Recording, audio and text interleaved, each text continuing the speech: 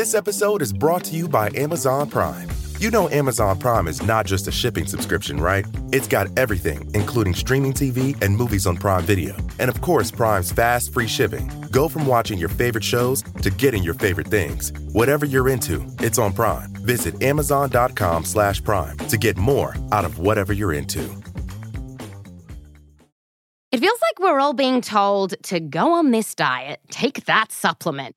Ozempic will give you depression, but you know what'll cure that? Weed. Or you could try to balance your hormones. At Science Versus, we're like, what the is going on? Forget the crap online and listen to Science Versus. Just the facts. Oh, and a bunch of stupid jokes. What is a ghost's favorite fruit? Blueberries.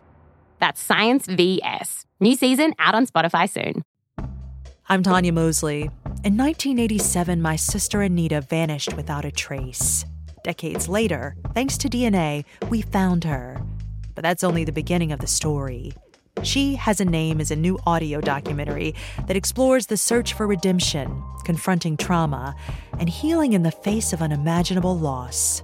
Subscribe now to Truth Be Told presents She Has a Name, where every revelation brings us closer to the truth.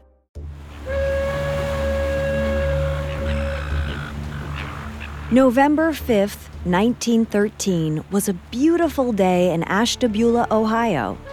A crisp afternoon breeze out of the southeast unfurled the flags over the port on Lake Erie.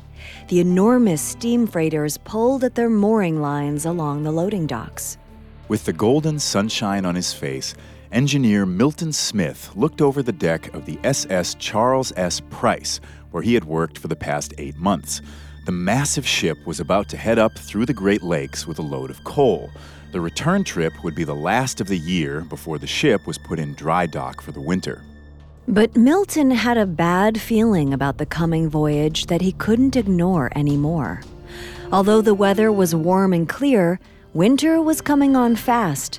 Sailing the Great Lakes in bad weather could be deadly, and Milton wasn't willing to put his life at risk. The engineer climbed the deck stairs up to the pilot house, where Captain William Black had a small private cabin.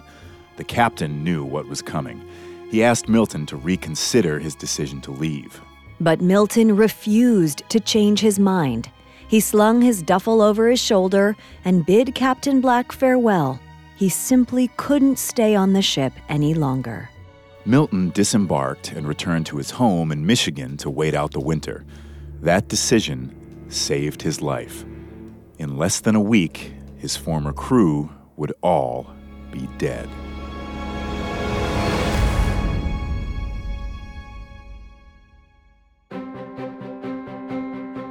Welcome to Natural Disasters, a Parcast original.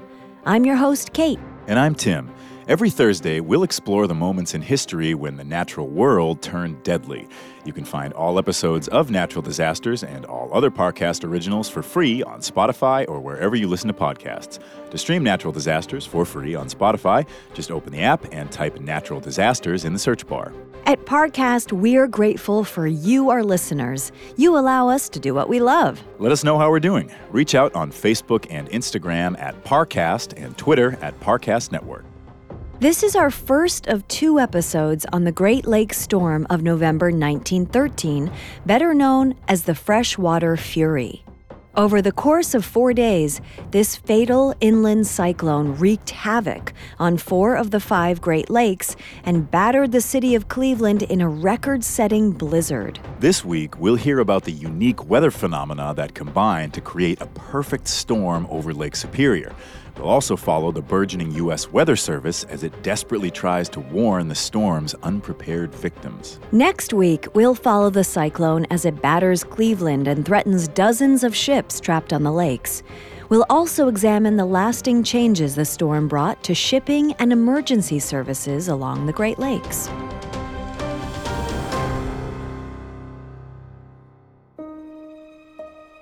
About 14,000 years ago, retreating glaciers carved the Great Lakes out of North America's center.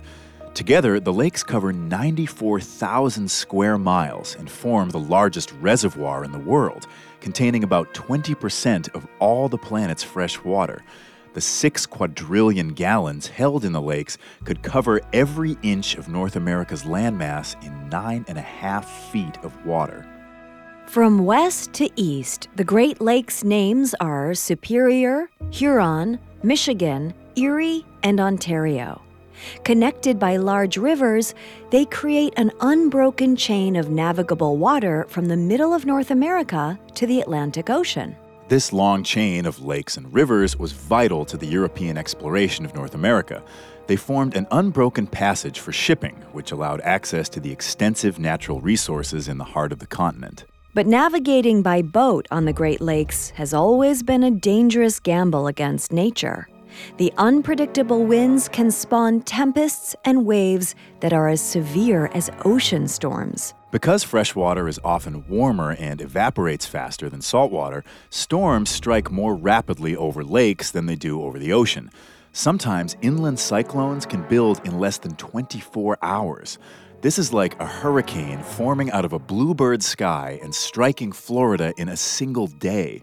In the course of 3 centuries of commercial shipping in North America, over 6,000 ships have been lost on the Great Lakes. In fact, the first ship to ever carry cargo on the Great Lakes was sunk in a sudden storm.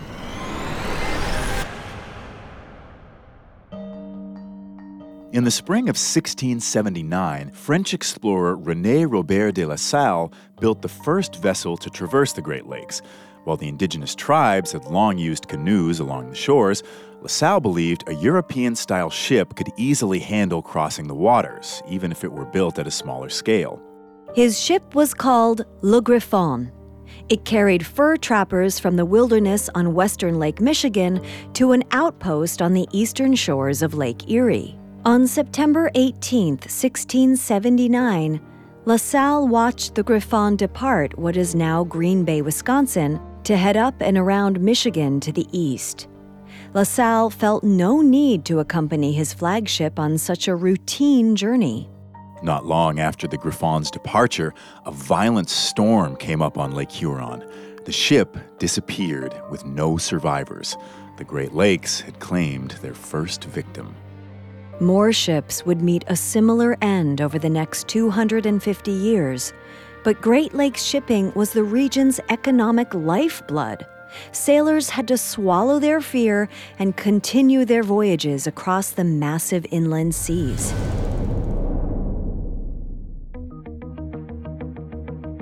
By November of 1913, the Great Lakes' tempestuous nature was well documented. Sailors knew that the nearly 350-mile expanse of Lake Superior could spawn huge, nearly 3-story waves. On Lake Huron and Michigan, ships might encounter sudden squalls with winds over 75 miles per hour. Freighter captains formed unique instincts and superstitions about squalls based on their extensive experience. For years, these superstitions were all they had to ensure their safety. By 1913, the storms were largely a scientific mystery. At the time, meteorology was a still developing field. Weather data was based on piecemeal regional reports sent by telegraph to the Weather Bureau headquarters in Washington, D.C., where it was compiled into a hand-drawn national map. To ensure the most accuracy possible, weather stations across the country had to synchronize their reports. They had to be transmitted at 8 a.m. and 8 p.m. daily Washington time. So a weatherman in Duluth, Minnesota, had to take his measurement at 6:52 a.m. local time to ensure it matched all the others from around the nation. Thus, a meteorologist like 46-year-old William H. Alexander was more of an artist than a scientist. Alexander was assigned to the Weather Bureau station in Cleveland, Ohio, on the southern shore of Lake Erie. His job was to read the barometer on site, telegraph the data to Washington, and wait to receive the compiled national report.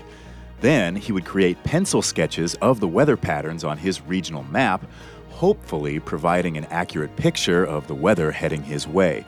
Only then would Alexander be able to make a prediction. The tedious nature of weather reporting meant that these pictures were often hours out of date. Forecasts were unreliable, And in the case of the Great Lakes region, entire storms could form in the 12-hour window between the national reports at 8 a.m. and 8 p.m. Still, on November 5, 1913, Alexander dutifully sent his report at 7:40 a.m. local time to synchronize with Washington, D.C. and build his weather forecast. Later that morning, he received the national data from Washington and plotted his weather map for the day. Temperatures were in the 50s and winds were calm. Alexander saw that it would be at least another 36 hours before temperatures might drop. He sent his map to the local printer for distribution to the newspapers and shipping companies. Farmers and captains were the primary audience for weather reports.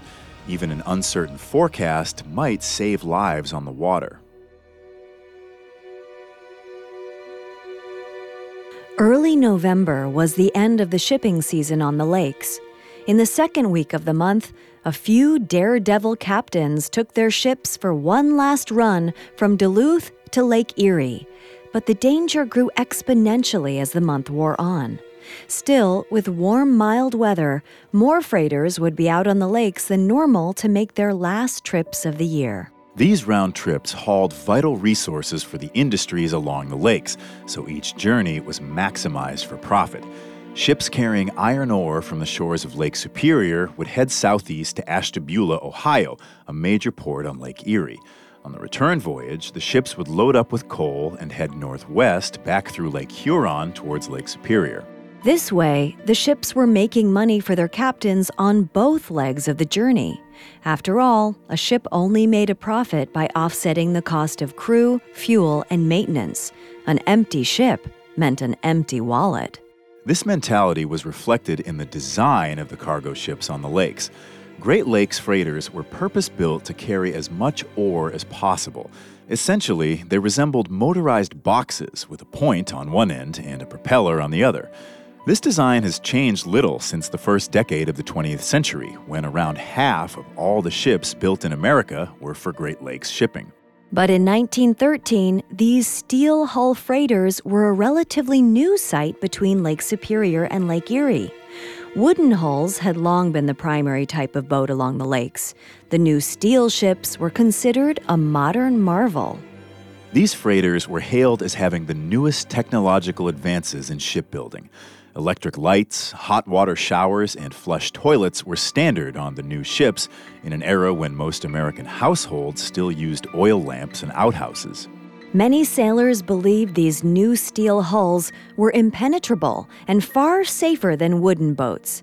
On a calm day, captains at the helm of a heavy, fully loaded freighter could hardly even feel the waves. But the long, rigid hulls did not handle well in heavy seas. The lake's sudden storms still posed a serious threat. But as the old saying went, ships weren't built to stay in their harbors. When the weather was warm, freighter captains saw dollar signs.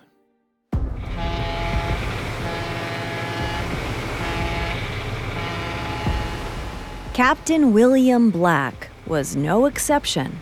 He was the master of the Charles S. Price, a 504-foot coal freighter. The Price was one of the newest ships on the Great Lakes, having only been built in 1910. On November 5th, Captain Black and his 27 crew members loaded their coal from Ashtabula, Ohio. There should have been 28. Assistant engineer Milton Smith had disembarked that morning, citing a bad feeling about the trip. But Captain Black was unfazed by Milton's shaky nerves. He trusted his shiny new ship to carry his cargo and crew safely home. As the Charles S. Price steamed across Lake Erie early the next morning, a telegraph message arrived from William Alexander's Weather Bureau office in Cleveland. It was a small craft advisory for the lower Great Lakes for all of November 6th. This was the lowest level storm warning, though it still meant that the winds and waves would be strong enough to threaten the stability of boats under 65 feet long. But the Charles Price was a monstrosity, comprised of over 500 feet of stable steel. Captain Black didn't worry about the small craft warning, nor did most other freighter captains steaming out that day. They believed their ships were impervious to such mild weather. Little did they know, their ignorance would lead to catastrophe. This mild weather was about to become the worst cyclone in Great Lakes history. We'll hear about the first signs of the coming storm right after this. This episode is brought to you by Amazon Prime. You know Amazon Prime is not just a shipping subscription, right? It's got everything, including streaming TV and movies on Prime Video. And of course, Prime's fast, free shipping. Go from watching your favorite shows to getting your favorite things. Whatever you're into, it's on Prime. Visit amazon.com/Prime to get more out of whatever you're into. Now back to the story.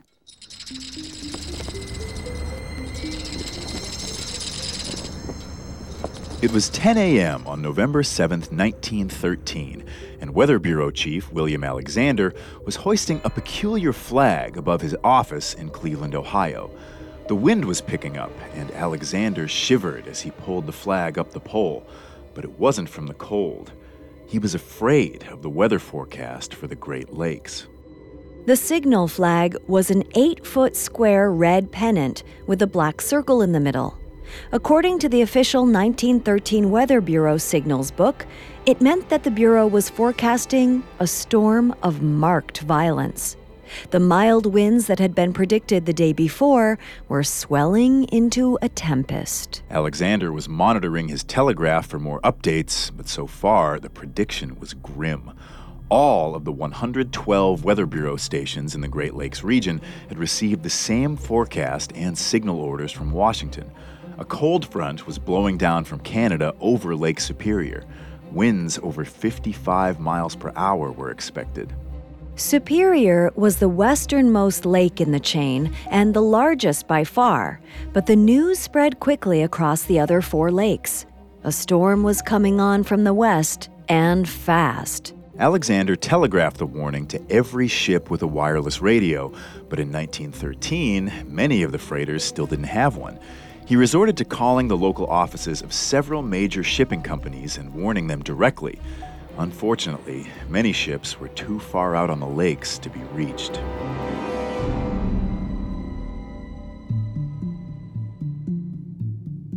Meanwhile, 850 miles to the northwest, a 472-foot freighter, the L.C. Waldo, was steaming out from Two Harbors, Minnesota, with its cargo of rusty red iron ore. The ship was already rocking as it churned through Lake Superior, angling against a strong north wind.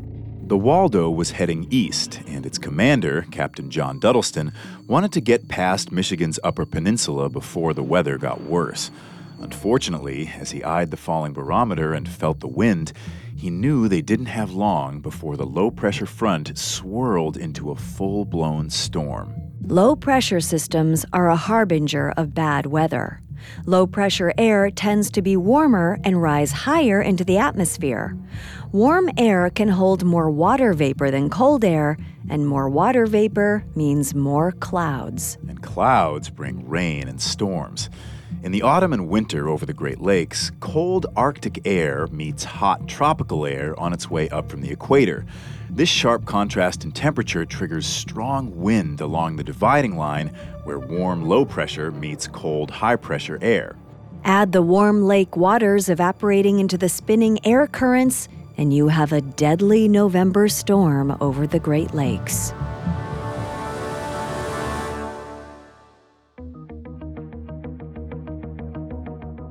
This process is what William Alexander was able to see from Lake Erie with his regional network of observer reports, and what Captain Duddleston was witnessing firsthand on the deck of the L.C. Waldo on Lake Superior. Then, at 5 p.m. on November 6th, a blast of cold wind came pouring out of the atmosphere above Duluth, Minnesota at over 60 miles per hour.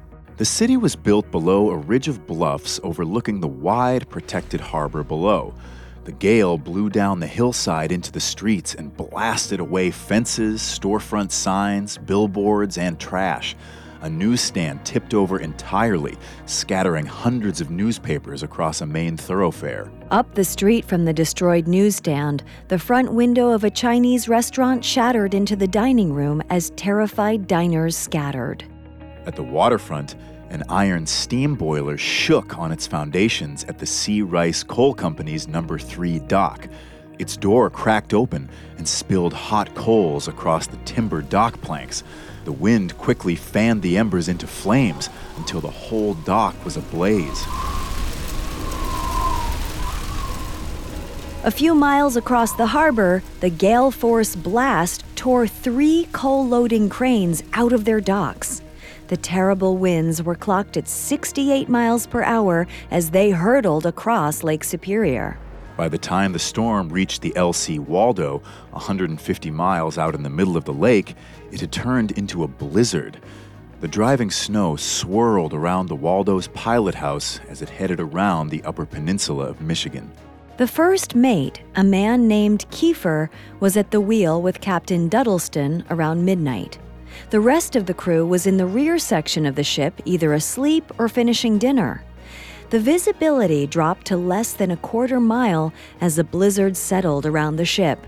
Captain Duddleston and Kiefer would have to navigate the peninsula almost blind.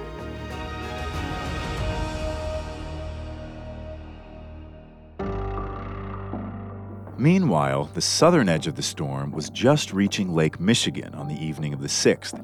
Many boats were still on the water that evening, including a 287-foot wooden steamer named Louisiana. The ship was over 25 years old and was a familiar workhorse at the ports along the Great Lakes. The Louisiana had just finished a run with a cargo of coal from Cleveland to Milwaukee on Lake Michigan's southwest shore.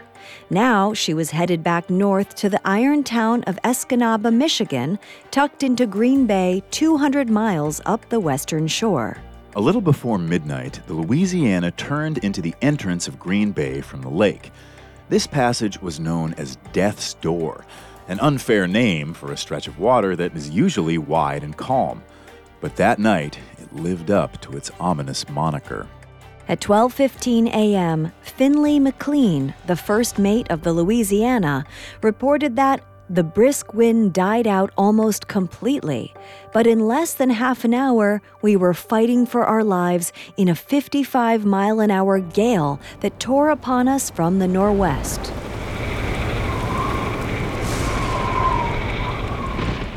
Soon, the wind and waves were too much for the wooden ship's single engine. The Louisiana was being blown backwards, back out into the lake, even with the propeller churning at full speed. Captain Fred McDonald gave the order to drop anchor in a desperate attempt to hold the ship in place and ride out the storm. If they were blown out into the middle of Lake Michigan, they would have no protection from the cyclonic winds and rising waves. The closer they could stay to the safety of the bay, the better chance they had to keep the ship afloat. But it didn't work. The anchor dragged along the bottom, unable to stop the Louisiana from being blown out of control. Now, the ship was drifting toward the rocky shoreline on the wrong side of the peninsula. First Mate McLean said by 1 a.m., the wind had increased to 70 miles an hour, and we were really scared. We were fighting, helpless to keep off the beach. We just couldn't do a damn thing.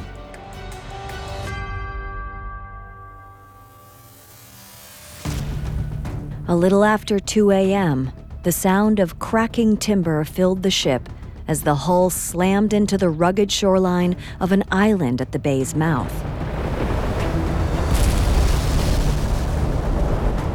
The ship was firmly jammed onto the rocks. Freezing lake water rushed into the Louisiana's hull as the crew frantically tried to stay dry. If one of them fell into the water, they could die of hypothermia. Then, an hour later, one of the crewmen smelled smoke. McLean said, "How it happened, we never knew for certain, but the old Louisiana caught fire. Probably the wrecked engines, but we had no chance to find out. The old wood craft burned like tinder. Fighting the blaze was hopeless." Hot coals had likely burst out of the shattered steam boiler deep in the rocking wooden ship. The crew had to choose between possibly freezing to death in the massive waves or burning to death in an inferno. The shoreline was almost 50 yards away, but they would have to make a break for it. The terrified men managed to get a lifeboat into the huge crashing waves and pile inside. The lifeboat almost capsized, filling with water as the crew bailed and paddled toward shore. The floundering boat eventually hit the beach, and the soaked, freezing crew watched as the Louisiana burned down to the waterline. Its old wooden hull went up in flames in less than 15 minutes. By the time the fire was over, the crew could only see the big iron engine. McLean would remember that sight vividly. He later said, "She burned clear to the water. There was nothing left of her but the red-hot engine, which hissed like a volcano and set off clouds of steam as the seas rushed over it."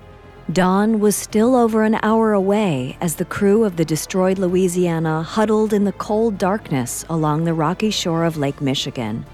Although they had escaped the ship, they were a long way from safety.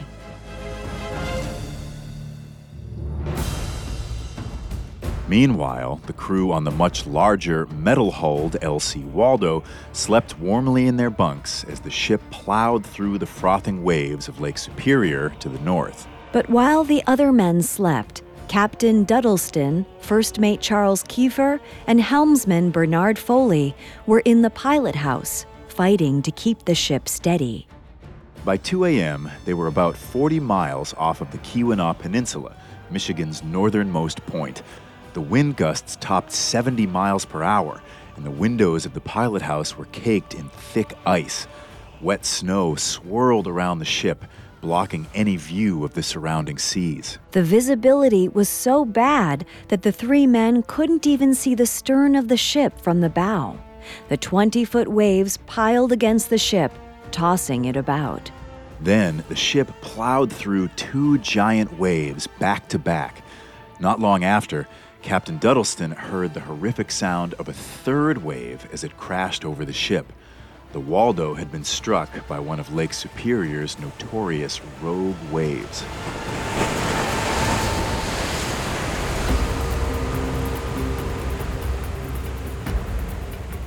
The immense size and unbroken length of Lake Superior allows much bigger wind-driven waves to form than would be expected on most lakes.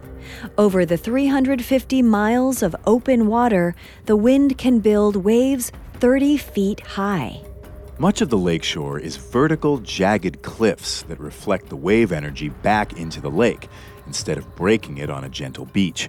When a 30-foot wave hits a cliff and is reflected back into the lake, enough energy is stored in the huge column of water to create another 20-foot wave. If this reflected outgoing wave energy is synchronized with the wave coming in from the lake, the two can combine to form a rogue wave over 50 feet high. Due to the physics of wave mechanics, these waves often form in sets of 3. Sailors on the Great Lakes call this trio of waves the Three Sisters. Many captains believe the sisters can be 3 times the size of the waves around them, and the third sister in line is by far the largest. The sound Captain Duddleston heard was the sinister crest of the third sister. This giant wave was likely over 50 feet high. It appeared out of the blinding snow and slammed into the ship's pilot house. The icy windows shattered, and the walls cracked and buckled. Freezing water poured in and washed helmsman Foley out of the broken doorway. He disappeared into the blowing snow on deck. First Mate Kiefer dove after his crewmate, desperately reaching through the snow to find a hand, a foot, a clump of fabric, anything to stop Foley from falling overboard. Instead, the helmsman fell onto the icy steel deck. Kiefer found him injured and shivering. He brought Foley back inside the confines of the shattered pilot house, but as the waves crashed over the bow, there was little difference between inside and outside. Kiefer rushed to the helm and tried to turn into the waves to steady the ship. Meanwhile, Captain Duddleston gave him orders to make for the shore. The only goal now was to save the ship by taking shelter on the far side of the peninsula's windbreak. Then Kiefer felt a snap. He spun the wheel, but nothing happened. The ceaseless pounding of the waves had finally broken the Waldo's rudder. They had lost all ability to steer. The Waldo was now completely adrift in the worst storm in Great Lakes history. We'll hear about the impending destruction on the rocky shoreline right after this. Now back to the story.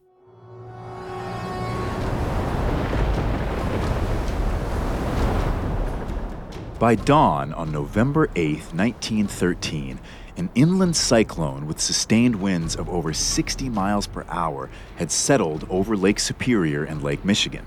The blasting Arctic wind churned the big lakes into frothing waves of kinetic energy that tossed around huge steel freighters like toy boats in a bathtub. In Cleveland, Weather Bureau Chief William Alexander looked at the forecast from Washington around 9 a.m.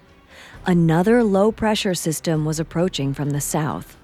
When that system collided with the storm raging over Superior, the two systems would feed off of each other and create a meteorological bomb over Lake Huron. As Alexander drew his weather map for the daily newspapers, he knew it was not a question of if, but when. The two storms were undoubtedly going to collide sometime in the next 24 hours. Alexander tore his gaze away from the data in front of him and looked outside. It was beginning to snow in Cleveland. It wouldn't stop for another 2 days.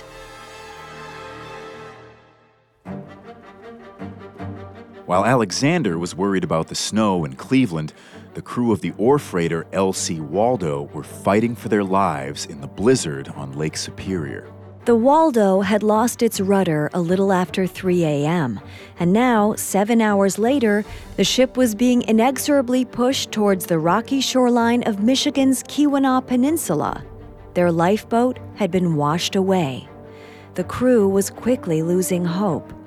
Captain Duddleston knew there was no way to round the peninsula to the calmer east side, where the land would offer some protection from the wind. As he huddled over a tiny compass, he watched the ship drift closer and closer to Gull Rock, a huge protrusion just off the peninsula's shoreline. He looked over at his second mate and said, "My God, Mr. Feeger, we're goners." The men fled the destroyed pilot house and headed for the stern to join the rest of the crew.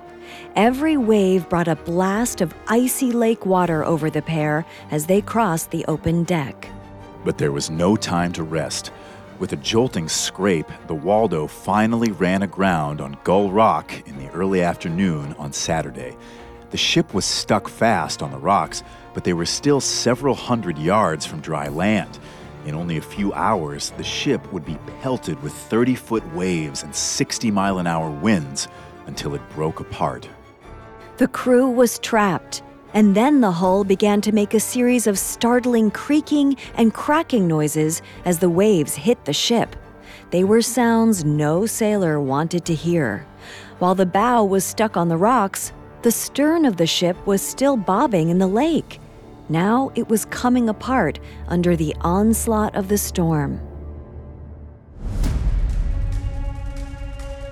The chief engineer, Al Hack, went to the captain with his startling assessment. He said, "We couldn't stay at the stern. We should move forward because the hull was beginning to break up. We'd have a better chance in the bow." But the only way to reach the bow of the Waldo now was to cross the icy steel deck. It was a 300-foot gauntlet of freezing snow and wind. The waves sloshed over the deck, threatening to wash away anyone not holding fast. The steward's wife, Joan, and her mother, Alma, had joined the Waldo on its journey. They were terrified to make the trip across the deck. Their large, fabric-laden dresses would have been considered fashionable, but now they seemed like a death sentence. As their clothes became waterlogged, the freezing women refused to move. Joan and Alma watched as the rest of the 20-man crew continued across the slick deck in small groups of 2 or 3. An icy steel cable ran the length of the deck, providing the only handhold as everyone crawled towards the relative safety of the bow. It took a full half hour to traverse the 300 feet. Finally, the 2 women gathered the courage to cross the deck. The first mate, Kiefer, was supporting Alma on the cable when a particularly large wave plowed into the Waldo's trapped hull. The entire ship shook, and Alma screamed as the wave pinned her against the cable. The water also slammed Kiefer to the deck, knocking the breath out of him. Then he lost his grip on Alma. She slid towards the edge of the deck, and Kiefer reached out, grabbing a swath of fabric and clutching tight. Several crew members, watching the drama unfold from the bow, rushed onto the icy deck to help Kiefer pull the woman back from the raging lake. Their heroics came just in time. As the group reached the bow, a deafening crack echoed over the pounding waves. The crew looked back towards the stern and watched the entire back half of the Waldo lift up into the air. Then they heard another series of cracks as the steel hull broke in two. The rear half of the ship fell back into the pounding surf. The crew huddled in the wrecked captain's quarters in the bow, which was still firmly wedged on the rocks. They watched in terror as the stern disappeared into the driving snow and settled beneath the churning black water. Then they turned to the problem of surviving the rest of the storm in their shipwreck. Everyone was soaked to the bone, and they were freezing. The threat of hypothermia loomed with the single-digit temperatures along the lakeshore. They needed to get warm fast, or they were all dead. As the sun set, the crew of the Waldo huddled around Captain Duddleston's bathtub below deck, which they had turned into a makeshift fireplace while they waited for the storm to subside. Meanwhile, about 200 miles to the south, the crew of the wooden steamer Louisiana had given up waiting for rescue. They abandoned the scant remains of their burned ship and hiked inland. They found snowdrifts up to several feet deep, and more snow was falling. 2 men served as trail breakers, tamping down the snow to form a trail. It was exhausting work. But it paid off. After an arduous 5-mile trek, the crew came upon an inhabited farmhouse. The 24 men crammed in with the family and rode out the rest of the storm in front of the fire with a hot, home-cooked meal. However, they were an exception. While the snow began to let up overnight as the storm left Lake Superior, it was still growing as it roared east over Lake Michigan. The eastern Great Lakes, Huron and Erie, were still in its path along with dozens of ships. Hundreds of unsuspecting sailors were still unaware of the atmospheric beast bearing down on them. Then, around 7 a.m. on Sunday, November 9th, the low-pressure front from Appalachia slammed into the storm. It was like throwing gasoline on a fire. The wind speeds increased to almost 90 miles an hour as the storm barreled towards Lake Huron, heading for Cleveland and over 20 ships steaming north into the heart of the cyclone. By the end of the day, 12 of them would be at the bottom of the lake, with another 250 sailors missing or dead.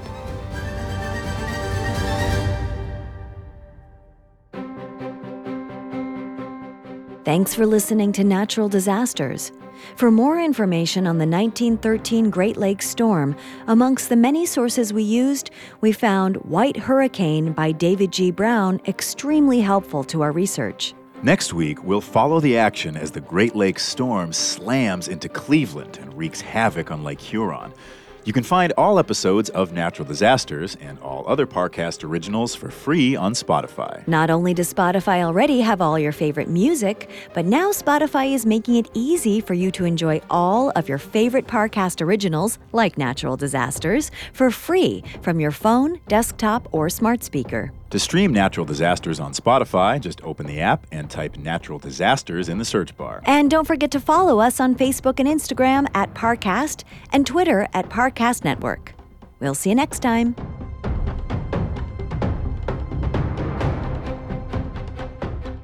Natural Disasters was created by Max Cutler and is a Parcast Studios original.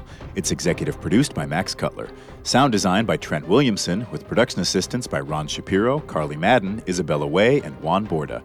This episode of Natural Disasters was written by Andrew Messer, with writing assistance by Kate Gallagher, and stars Tim Johnson and Kate Leonard.